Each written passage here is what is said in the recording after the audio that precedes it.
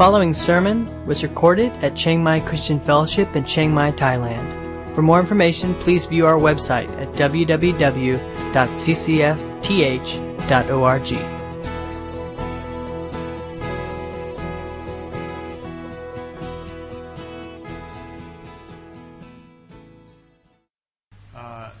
Certainly, I don't know about you, but for me, I'm not a person.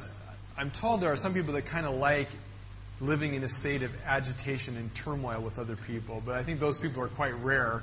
I think most of us really enjoy the peace that comes from harmonious relationships, right? About a year ago, I think it was around Christmas time, I'm not sure the exact time, but I was sitting at Starbucks, kind of by the big glass window where you could see out on the street. And there was this Thai couple out there, fairly young, and they had a baby, maybe a year old or so.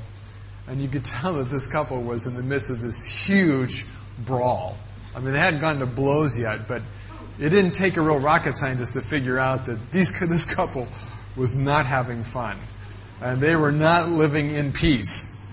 And I'm watching this interaction, and there's just this, you can just sense, even through the glass, I mean, it's so strong, through the glass, you could sense this tension as there's some disagreement about something. And as it kind of unfolds before my eyes, it really was just sad and heartbreaking. The man, the husband, was just a very crafty, conniving guy.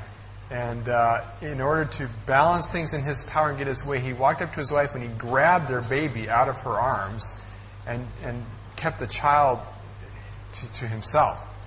And it was clear that the mom wanted to just leave, that she wanted to get on the song towel and take out and to kind of desert him. But all of a sudden now she's stuck because she doesn't want to be with the guy, but she doesn't want to leave her baby. And he goes inside, and you can just see her standing outside, kind of powerless and angry and hurt and confused all at one time. And he comes back out, and she tries to take the baby, and he goes back in. It was just horrible, horrible. You see this unfolding. And, we've all, maybe not experienced that extent, we've all been in places and times like that where we've been in that kind of conflict where, if you could kill and get away with it, you would, right? And nobody wants to live there, right? And one of the cool things is Paul has taught in the first part of Ephesians is that Jesus, one of the great works of Christ on the cross, is that He brought to us peace. And in chapter 2, he paints this great picture of how the Jews and Gentiles used to live at hostility and animosity toward each other, hating each other. But through the work of Christ on the cross, He brought peace between these two groups. And now they are made into one. And there is this unity, this peace that comes, that's to characterize our relationships. So the church ought to be a place where people live happily ever after, where there is oneness and unity and harmony in our relationships. Okay, so it's to be one of the things, in fact, that marks us apart. It should be one of the things, in fact, that attracts the world to us. That they see in us a people who just get along and love each other and have this unity and care and oneness that draws them to us. Because they know how to fight, right? And so in chapter 4, Paul begins in this, as he turns the corner, really looks at practical things. In chapters 4 through 6, he's teaching us practical things about how we live this out. And so he starts off with this very important topic of unity and keeping peace. So let's read verses 1 through 6, chapter 4.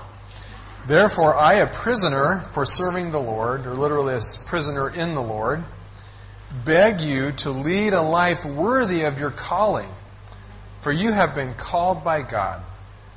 Always be humble and gentle, be patient with each other, making allowances for each other's faults because of your love. Make every effort to keep yourselves united in the Spirit, binding yourselves together with peace. For there is one body and one Spirit, just as you have been called to one glorious hope for the future. There is one Lord, one faith, one baptism, and one God and Father who is over all and in all and living through all. We'll stop there.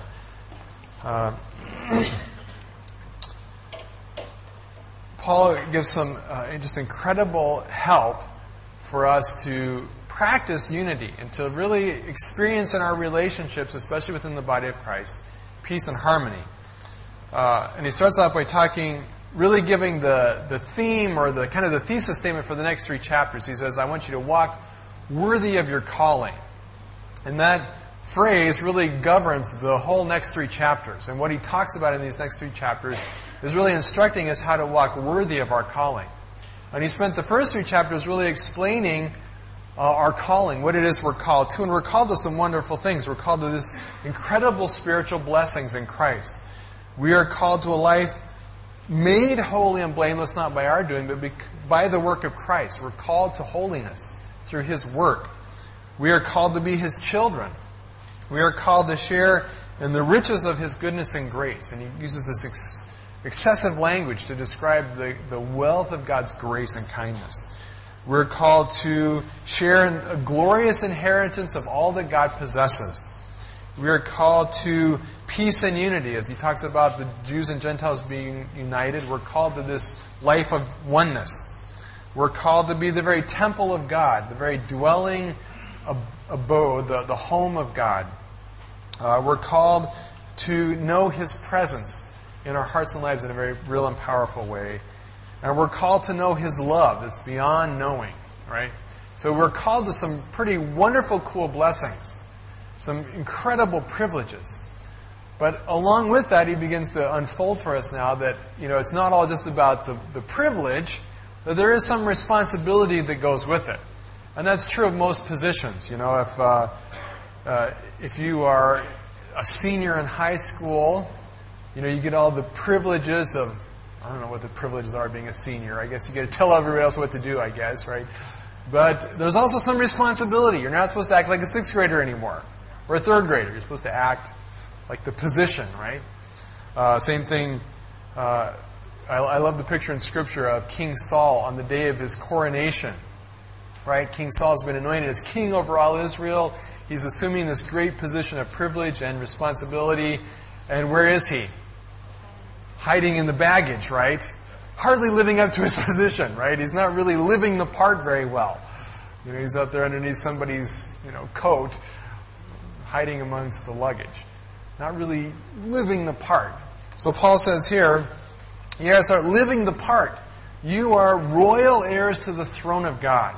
Okay, you are joint heirs with Christ. You are seated in the heavenly realms with Christ. You are His children. So act like it, right? That's what he's saying here. And he says, this is what it looks like to act like those who are in this special place. And the first thing that he talks about, he addresses in chapter 4, the first half of chapter 4, is this issue of living in oneness or unity.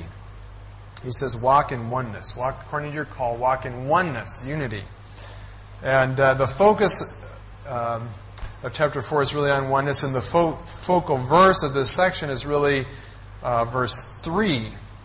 Everything else grammatically leads up to this. And this is really the main thrust of the whole sentence in verse 3 where he says, make every effort to live in oneness. Okay, make every effort to keep unity. The word there, every effort, is a word of great urgency and haste. It's the kind of word that you would use if your house was on fire. And you needed, or even better yet, if somebody else's house was on fire. And I went up and said, Paul, your house is on fire. Okay, it's a word that expresses some kind of urgency. You don't say, oh, by the way, your house is burning down. There's some haste to it. And there's this idea that your house is burning down, therefore, do something, right? Call somebody or get a bucket of water or something, right? And that's the word that Paul uses here. And it really highlights how important this is to Paul. And it's been repeated in the first 3 chapters of the book. And now he kind of hammers it again. He says, look, get on this. Okay, this is not something to take casually or lightly. It's not something that you can work on later. He says, right now, today, right now, you got to work on this. Okay? And what you need to work on, he says, is preserving or guarding or protecting unity. The important, or the foundation really for this, is that Jesus, through His work on the cross, as He describes in chapter 2, verses 11 through 22, is that Jesus has already done this work. He says that Jesus is our peace, that He broke down the wall of hostility dividing us, and that Jesus has created in His church, in the body of Christ, He has created unity. Right? Our job is not to create unity. We don't need to somehow negotiate peace treaties with each other. God has already done that. Jesus has already done that through His work on the cross. But we have a job or a responsibility to guard it or maintain it or keep it up, to preserve it and protect it. And there's really three reasons behind, I think, the priority of this. The first is that it really is the eternal goal of God's redemptive plan. In Ephesians 1, verse 10, he says, in fact, let me read it. It says, "And this is the plan. At the right time, God will bring everything together under the authority of Christ, everything in heaven and on earth." This is the goal. This is the plan. This is what God's ultimate redemptive purpose is about, is bringing everything together in oneness and unity under Christ's authority. Second thing, it's important because it's why Jesus died. If we ignore unity, we are really ignoring the work of Christ on the cross. We are saying that His death and what He sought to accomplish isn't important, if it's not important to us. But thirdly, and most significantly, it's important because it really is about who and what God is in Himself. Okay?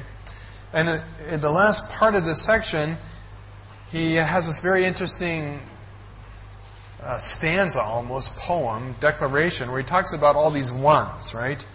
Verse 4, he says there's one body, one Spirit, one hope, one Lord, speaking probably there of Jesus, one faith, one baptism, one God and Father, who is over all, in all, and through all. Paul uses a couple different words for the word one here, but the most important and significant one is one that points back to the Old Testament, to the Shema in Deuteronomy 6, which says, who knows what the Shema is? The Lord your God is one. The Lord your God is one. Hear, O Israel, the Lord your God, the God is one. And it meant, first of all, that there was only one God, that there weren't other gods, that there weren't multiple gods, that there's one God. But it also says a lot about the nature and character of God. God is one.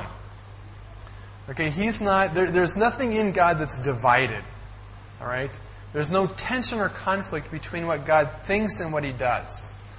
So God never does something and looks back on it and goes, oh, I kind of wish I hadn't done that. I wish I'd done this instead. Okay, there's nothing divided in God. He is absolutely one. So that His heart, His will, His thinking, His planning, His doing is absolutely all one thing. His love, His holiness, and His righteousness are all one thing. Okay? His goodness and His judgment are all one thing. There's nothing in God that can be divided or parted out. All right? His oneness is so much part of what God is that it extends into His three-personness. Okay? Now this gets really confusing. This is kind of beyond me, but the Trinity is one God in three persons. But in three persons, He still is one. So that the Father and the Son and the Spirit have their own unique thoughts and hearts and will, but it's all one.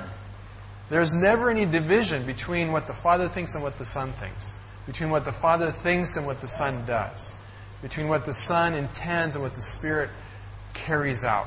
It's all one, all right? So, part of God's eternal being is oneness.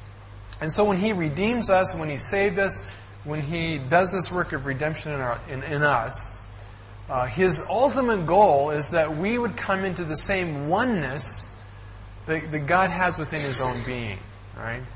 So that's why Jesus says and prays in John chapter 17, I pray that these followers who come after, that they would be one as I and the Father are one. The Father living in me and me living in the Father. Okay? So what Jesus is teaching here is that the pinnacle of His work is not just that we would be good and holy individuals, but that we would become really one in heart and mind and will with God. All right? And that's why our unity is so important. Because it's one of the greatest displays and demonstrations of God's character in us. That we're not divided. We're not conflicted. We're not going in different directions. Not only inwardly, but within the body of Christ. That there is unity, not division. Well, the bottom line is this is really what maturity is. Now, the reality is, if you're honest, if we think about this whole concept, we know that we are not one within ourselves, right? When I compare my life to God's existence, God may never be confused or be torn between two things. But I'm constantly torn between two things, right? In fact, Paul describes this brilliantly in Romans chapter 7, where he says, that which I long to do, I don't do. And those things I desperately don't want to do, those are the very things that I do. And he paints this great picture of this internal dividedness, right? And we are not single of mind or heart or will. We find that our mind thinks one thing, our feelings feel something else, our will wants to do something else. And so we're constantly kind of torn in dividedness internally, right? We want to lose weight, but we want to eat donuts and ice cream, right? Some days it's a losing weight day, some days it's a donut and ice cream day. We're divided, right? We want to get in shape, but we also want to take a nap. We want to be spiritual and get up bright and early in the morning and pray. We also want to sleep, right? We've got all these conflicts and divisions. We want to be a nice person, but sometimes we're not, right? So there's this, we're not one within ourselves. So if we're not one within ourselves, how are we going to be one within the body of Christ, right? And we recognize that this dividedness in us is immaturity.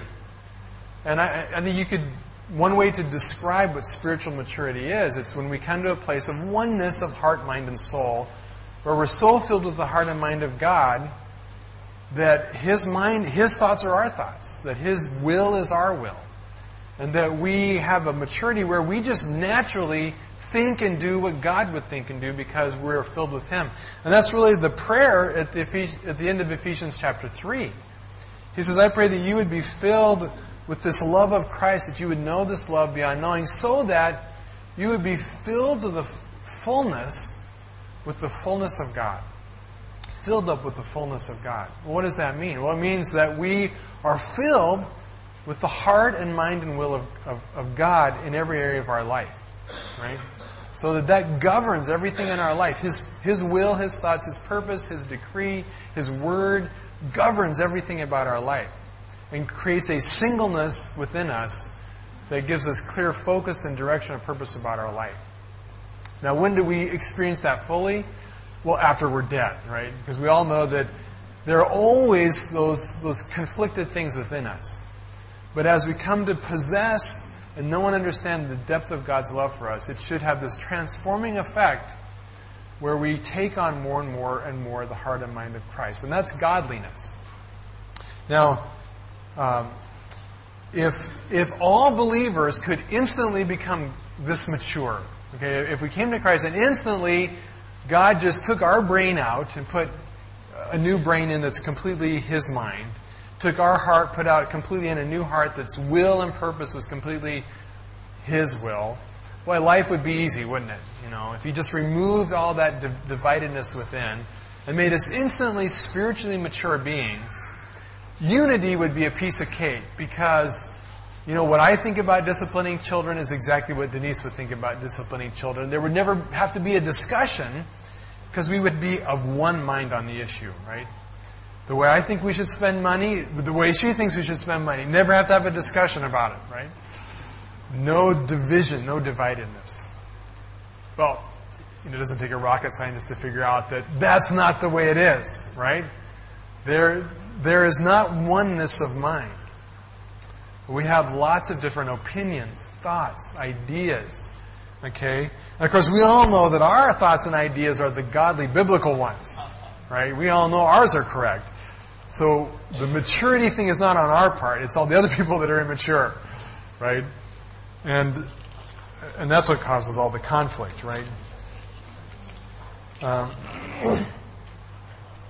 In fact, probably we know that if we're honest, we all know we're not perfectly mature. But we also understand that my immaturity is not what causes problems. At least not with me, right? What causes conflict and divisions is other people's immaturity, right? When it clashes with me. Their annoying habits, their impatience, their nagging or criticizing, their childish behavior. My childish behavior never bothers me, right? I'm happy with that. When other people are childish, it just kind of grates on me. And it causes me to not like them. Their anger, their negativeness, their stinginess, their selfishness. Okay, all these things that are immaturity in other people grate on us, right, and cause us problems. So Paul is not unrealistic in how this all works. He urges unity. He knows that Jesus has made the way for unity. He knows that as we grow and mature, unity becomes more and more natural and easy. But he's not unrealistic about where we all really live. Paul knows human nature far too well. He knows that even among believers, there is a great deal of dividedness within, division without, immaturity. So he gives us some help to deal with this. How do we keep the peace when everybody around us is so immature? Even though we are so together, dealing with all these other people that are not as together as us. How do we deal with that? Well, he explains, he urges us to allow 4 guards or 4 sentries to be posted around our relationships that will guard or keep the peace. All right, so let's look real briefly at these 4 guards of our relationships to help us keep the peace.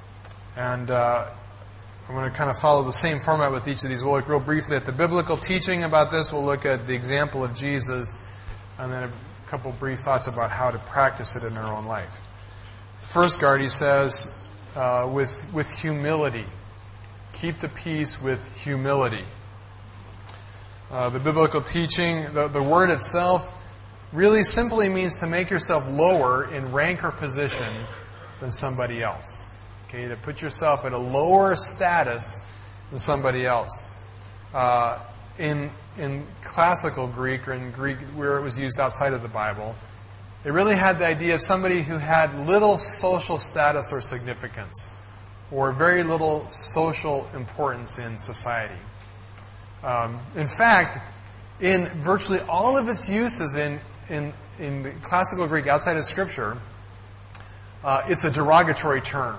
Okay, it means to be small, little, and it uses it in a very derogatory sense. Right. Now, of course, in the Old Testament and New Testament, this low position is actually viewed in a very high manner. Right. It is a trait to be pursued in our life. We are to be humble. And first and foremost, we are to be humble. We are to consider ourselves low in our position in relationship with God. All right, we are, in comparison to who God is and His holiness, we are low before Him. Right. One of the best teachings of humility comes from Matthew 18, verses 1 through 4, where Jesus teaches. It says, about that time the disciples came to Jesus and asked Him to asked, who is the greatest in the kingdom of heaven? Jesus called a little child to Him and put the child among them. And He said to them, I tell you the truth, unless you turn from your sins and become like little children, you will never get into the kingdom of heaven.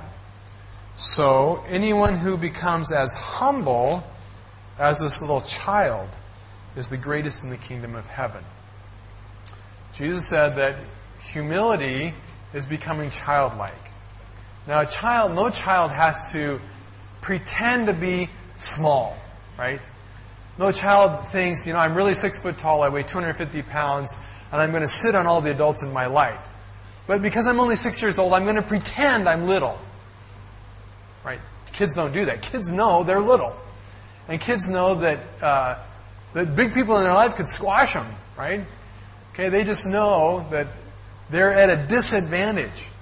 Okay, they know they're not as smart as us. They know they're not as independent as us. They're not as large. They're not as strong. And so children instinctively see themselves as small, as under kind of the whole world around them. I remember feeling this as a child, and I could not wait to get big and, be out from underneath all these adults constantly telling me what to do. Right? Well, Jesus says humility is being childlike. And that doesn't mean we pretend to be something that we're not. Okay? It doesn't mean, well, I know I'm big and important, and I know I'm together, but I'm going to pretend I'm not. Because it's humble, right? No. That's not humility. Humility is seeing the smallness of our position. Okay, humility is seeing the truth and reality of the littleness and insignificance of our life. Well, how do we do that? Well, we do that first by measuring our life in comparison to God and His majesty. Now, you see, the deal is what we want to do is we want to compare our life with other people. And we can selectively pick people who are quite inferior to us. It's not hard. If you look far enough, you'll find somebody who's not as bright as you or not as whatever as you. Right? And we want to think of our status and position in relationship to other people. But that's not where humility begins. Humility begins by seeing ourselves in relationship to God. Seeing where sin has taken us, where our finiteness has limited us in relationship to the almighty, powerful God of the universe. Okay? And that before Him we are insignificant and small. All right?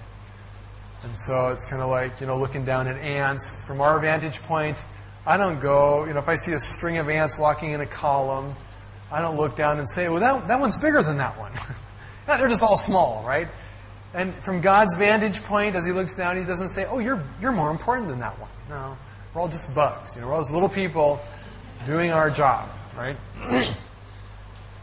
The example of Jesus.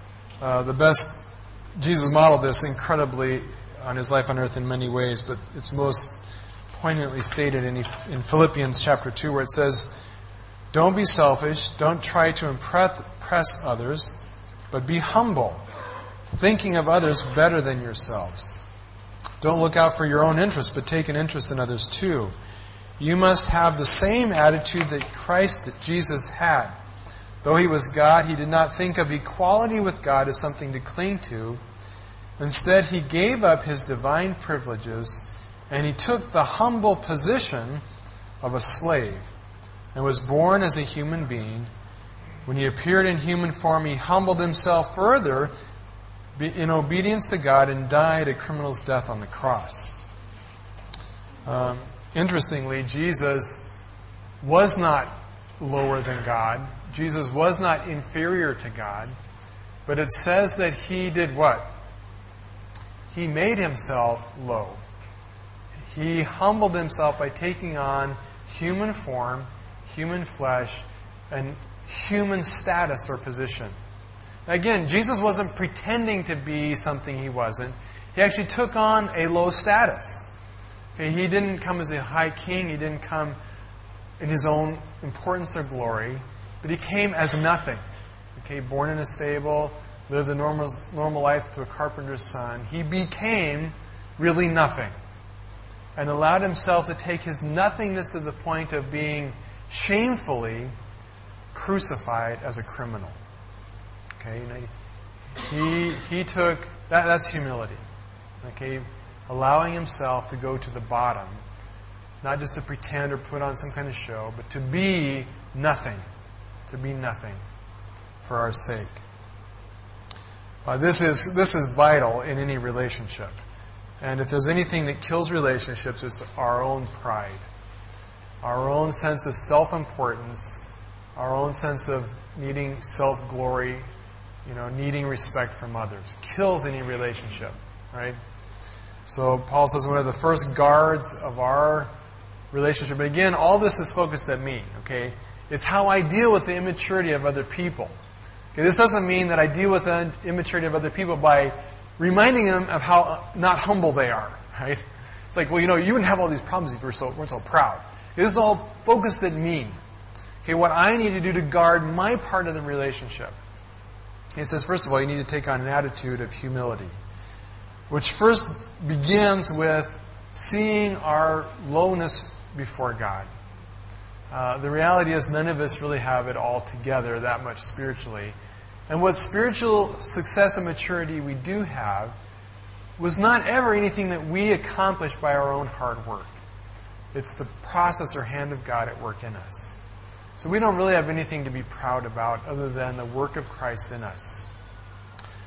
We are all to be childlike, that is insignificant, unimportant, all right, in relationship to people around us.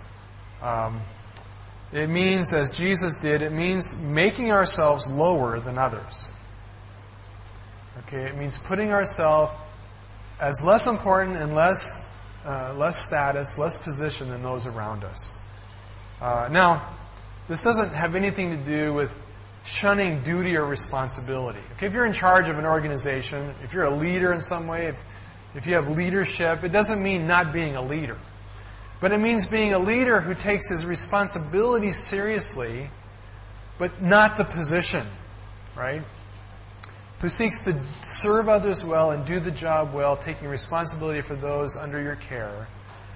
But in terms of your relationship with them, putting yourselves as less important and under them, right? It means laying aside the perks and benefits of position and giving up your rights to the status, glory, honor, respect, and rights that go with leadership, that go with the position you're in, right? So it's the worst of both worlds. You got to do all the work with none of the glory. Okay, that's what it is, right? The good news is people will like you better if you do that, right? You will have peace with those you lead. You will have peace with those who are in your care. Okay? Really, it comes down to serving others willingly. Putting yourself in the place of service with those who you work with. Whether they're over you or under you, you serve them. It's funny, sometimes that's easier said than done. And it's interesting how sometimes, especially in Asian culture, how hard it is sometimes to serve people. And in our home, we have these 4 Thai girls who live with us. And I try to, not always, but sometimes I actually try to be a servant. And one of the fun things I like to do is just help clean up the table after we eat, do the dishes. Oh, these girls, they just will not let me. They will not let me outserve them. And they just make quite clear that it's not going to happen, right? They're not going to let me serve them. But we've got to keep striving to do that. Putting ourselves where we're not important. We can serve anybody. Okay, second guard. It says, with humility, with gentleness. I would call this the guard of friendliness. The word translated gentle could be translated many different ways. I think, for me, the one that captures it best is the idea of just general friendliness. Okay? When you think about the qualities of friendliness, what is it that makes a person friendly? Well, they're accommodating. They're gentle and mild. They are patient. They're nice, right? They're just nice. Right? They're not harsh, overbearing, mean. Okay? They're not intimidating. Okay? And that's kind of the idea that's captured in this word. In the Old Testament, this word was used to translate the Hebrew word that had the idea of a person who had no rights. Okay, a person who was kind of at the bottom of the scale, bottom of the food chain. A person like orphans, widows, aliens, who had no rights, were basically defenseless, and were often prone to being cheated or exploited. Okay? That's the idea of this word in that context. Paul uses this word in 2 Corinthians 10:1 when he says, "Now I, Paul, appeal to you with gentleness and kindness and the kindness of Christ." Jesus uses this word in Matthew 11 when he said, "Take my yoke upon you, let me teach you, because I am humble and gentle at heart, humble and friendly at heart. In other words, we can go to Jesus and He can teach us, and He's not the mean teacher with the ruler who smacks us if we make mistakes. Okay, Tom, you had a Thai teacher like that. Tom had a Thai teacher who smacked him, and I've tried that with Tom, and it's not quite the same for me. So. I don't hit hard enough. There you go. Jesus isn't like that. He's a teacher who is friendly, who is not intimidating. He's kind and gentle. The example of Jesus comes from, actually, the Old Testament. Zechariah 9:9 says, "Rejoice, O people of Zion. Shout in triumph, O people of Jerusalem. Look, your king is coming to you. He is righteous and victorious, yet he is humble, riding on a donkey's colt." Okay, the word there that's used, humble, same word, translated the same word. He's friendly. Okay, and if in those days, especially in Jesus' day, later Old Testament time period, by that time horses had been introduced, and if you wanted a king, if you wanted to impress somebody, you came on a horse, a big horse, kind of, spitting fire and flaming nostrils and muscular and strong, and you come bold and intimidating, riding on a charger, this great steed, right? Okay, well, Jesus comes plodding along on a donkey, kind of, you get this picture like Friar Tuck, this kind of happy, fat monk plodding along, pretty much harmless, right? Well, it's Jesus. Jesus comes not as this great king in power. He comes as this happy little guy on a donkey, right? Friendly. He's a friendly king, right? That's the picture and the example of Jesus. He comes as a friend, not intimidating, right? So how do we practice that? Well, in our relationships, we need to have the same attitude. If people's impression of us is as somebody who's intimidating, if we hear people say to us, I can't really talk to them because they feel like they have a wall up, right? Well, that means you're not a friendly person, okay? It means you got to work on that. If people don't describe you as being generally nice, well, work on it, okay? You should be nice, because it really goes a long way in making peaceful relationships, all right? Another significant meaning of this word that affects our relationships is that we do give up our rights. This is a hard one. Okay, it means that in relationships, being gentle and friendly means giving up our rights within a relationship. All right? We should claim no rights over other people in our relationships. We come with no agendas. We come claiming no rights.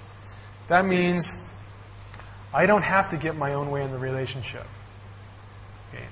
I don't have to get my own way. Well, yeah, right, I don't, right? Okay? It's easy for you to say. Now, how many times have we killed our relationships because we have pushed our own rights? We're going to get our own way, right? And it kills relationships. It kills relationships.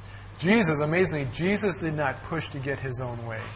In fact, He so allowed others to take advantage of Him, they killed Him.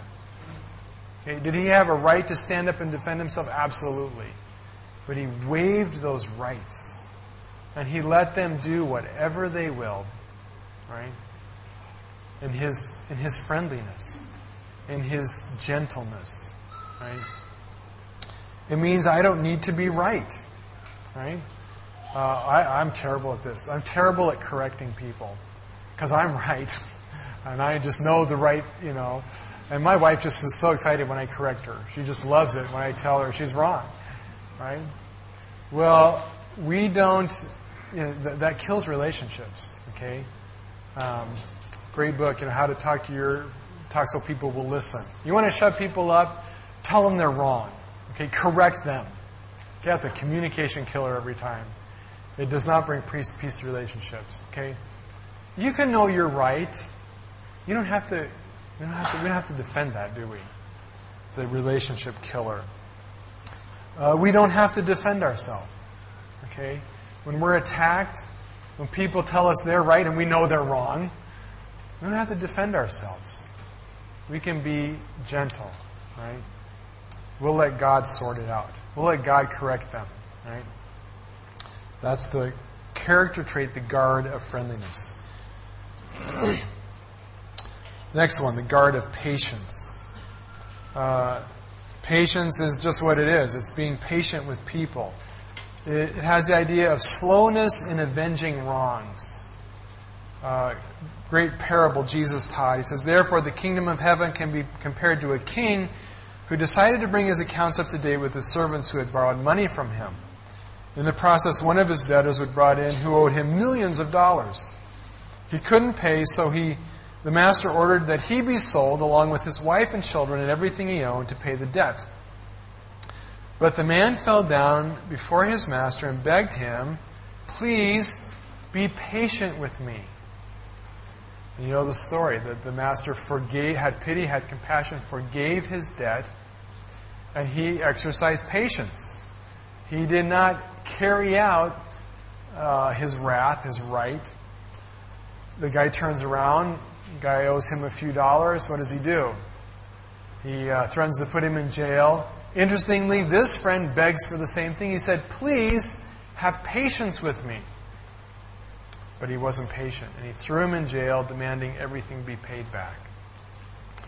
The example of God, it says in Numbers 14:18, that the Lord is slow to anger, filled with unfailing love, forgiving every kind of sin and rebellion. God is slow to anger. That's patience. Patience is being slow to anger. It's being slow to respond with judgment or to demand people pay what they owe us. Okay, that's patience. Ultimately, the practice of it simply means not holding on to the wrongs against us. 1 Corinthians 13 says, love is patient and kind. Love does not keep a record of wrongs against us. It means when people do wrong things, when they hurt us, when they harm us, we don't respond in anger. We are slow to anger. We ultimately are forgiving. We forgive their wrongs. We forgive their sins. At least 7 times, right? 7 times, then you're done, right? 70 times 7. So you got to really keep track of that one. Last one, the guard of suffering long. The biblical word is long suffering, but I like the word of I like flipping that around. The guard of suffering a long time. In the Bible, this word is used. Romans 3:25 says, "For God presented Jesus as a sacrifice for sin. People are made right with God when they believe that Jesus sacrificed his life, shedding his blood. This sacrifice shows that God was being fair when he suffered long, or it's translated, when he held back and did not punish those who sinned in past times." We know the history of Israel, that God did not punish them as he could have. He suffered long dealing with Israel's sin. Many translations translate this word forbear. A good way to put it is just that you put up with people. Okay? You just put up with people. When they drive you crazy, when they are annoying, when they do things wrong against you, when they gossip about you, when they say harsh things to your face, you just put up with it. Even though it may deeply hurt you. You just keep patiently suffering that. All right? Patiently suffering that. This past year, in some of our dealings with people, some of my dealings with people, there was one period where there's just some real conflict going on, and I was trying to be long-suffering. I really was. I was trying. And I was doing pretty well, but finally one day, it's just, they crossed the line. They just crossed the line. And I was done suffering. I was not going to suffer anymore. I was done. And I just lashed back. All my anger and frustration that had been storing up for all this time, right? Well, that really helped the relationship go farther. That just really made peace, right? It's being long-suffering. Well, those are the 4 guards, and they will bring peace. Now, some of you may be thinking, does that mean I always just have to lay down? Does that mean I can't have boundaries in relationships with people? Does that mean I just expect people to be immature forever? Well, no. And next week we'll look at the other side of it. We do have a role and a responsibility to help people mature. All right? And we ought to be maturing each other. But in that process, when we are not, in our moments when we're not mature, in those times when we are very immature and childish in our responses to people, we on our part can keep peace and can maintain unity by posting these 4 guards around those relationships. Being humble, being friendly and kind, being patient, and just suffering. Just suffering. That's what Jesus did. Jesus, in Matthew 17, came down from the mountain, and his disciples had not been successful in casting a demon out. And Jesus said, Jesus was he was at that point, right? And he said, "You faithless and corrupt people, how long must I suffer?" It's the word. That's the word, long suffering. How long do I have to put up with this? Well, he did put up with it, right? He wanted to do other things, but he endured, right? Let's pray. Father, we all want to live in the oneness that you have designed and created and called us to. We want to enter into that place where we are living in oneness with the Father, oneness with the Son, where our life is in you and you are in us. And we are truly being transformed and our minds are being filled with your thoughts, with your will, with your heart. But Father, there's a process, and we all know that we are not there yet. And we live in relationships with people who are not there yet. And we just ask and pray that you would help us in the midst of our flaws and faults and struggles to practice and to guard our relationships with these great qualities that will help us to maintain the peace. Lord, it's worth it to have peace in these relationships and to reflect your heart. It's an opportunity for us to really be Christ-like by doing what Jesus did as he walked with very immature people, lived with the unredeemed of the world, and yet was on his part always right in what he did. Lord, help us to be the same in our relationships, we ask in Jesus' name. Amen.